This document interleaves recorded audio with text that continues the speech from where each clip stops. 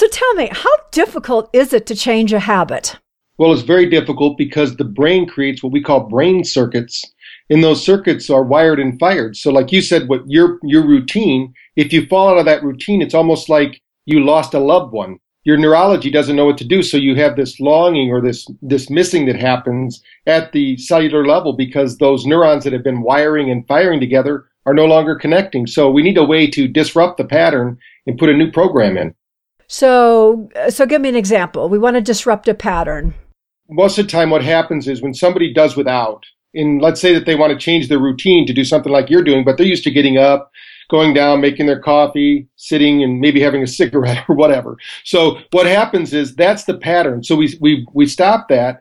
They need to get up, maybe shake their physiology a little bit, roll their shoulders back, take a few deep breaths, set their position just like a good athlete would right before a play, whether it be tennis or golf or whatever. They always get into that stance. They get their mind right first. Then you start to think about it. I have an expression that I use. You get what you rehearse in life, not what you intend. So you can pre-rehearse it, which is what you do when you do your meditation. You're kind of reviewing your day probably without knowing it, or maybe you do know it on a conscious level.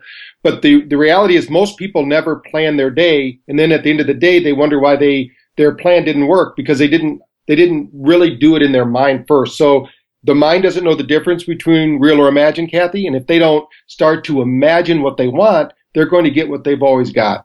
Okay, so it sounds to me like you're saying the golden rule of changing a habit is to start rehearsing in your mind what you want to happen. Yes, and change your physiology at the same time. So you have to somehow shift because your physiology affects your psychology. That's why exercise is so important in changing moods. If you stay in the same old physiology, you're going to really stay into the same old thought pattern. So we want to break up the physiology, get the brain, wiring and firing differently, and then put new thoughts in, new ideas. I totally know what you're talking about. When I sit, if I'm sitting for a period of time and I feel myself hunching over, drooping a little bit, it really has an impact on my mental outlook. So all I have to do is sit up straight, roll those shoulders back, do a few shoulder rolls, and take a few deep breaths, and all of a sudden I got my energy back. So that's what you're talking about, changing your physiology. Do something. I mean, I know sometimes I use breath. Sometimes I use an explosive word. Like I'll just go, I won't do it right now because I'll blow out the microphone, but you'll go, whoa, or yeah, or something that just like gets you up and changes your state. And that changing the state as well as kind of rehearsing what you're going to do next helps you, retrain the brain, so to say. Yeah. So we have a technique similar to that we teach. I've been teaching clients for years. We have them say, stop. And then we say, stop thinking of past patterns and habits and begin to think of 3 new options. And their goal is to start thinking of 3 things they could do differently in that moment.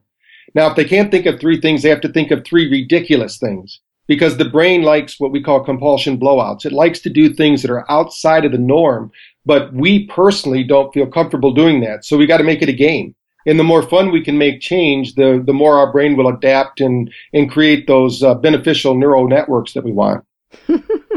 So the point is get outrageous, huh? Get a little outrageous as you're going through the change process.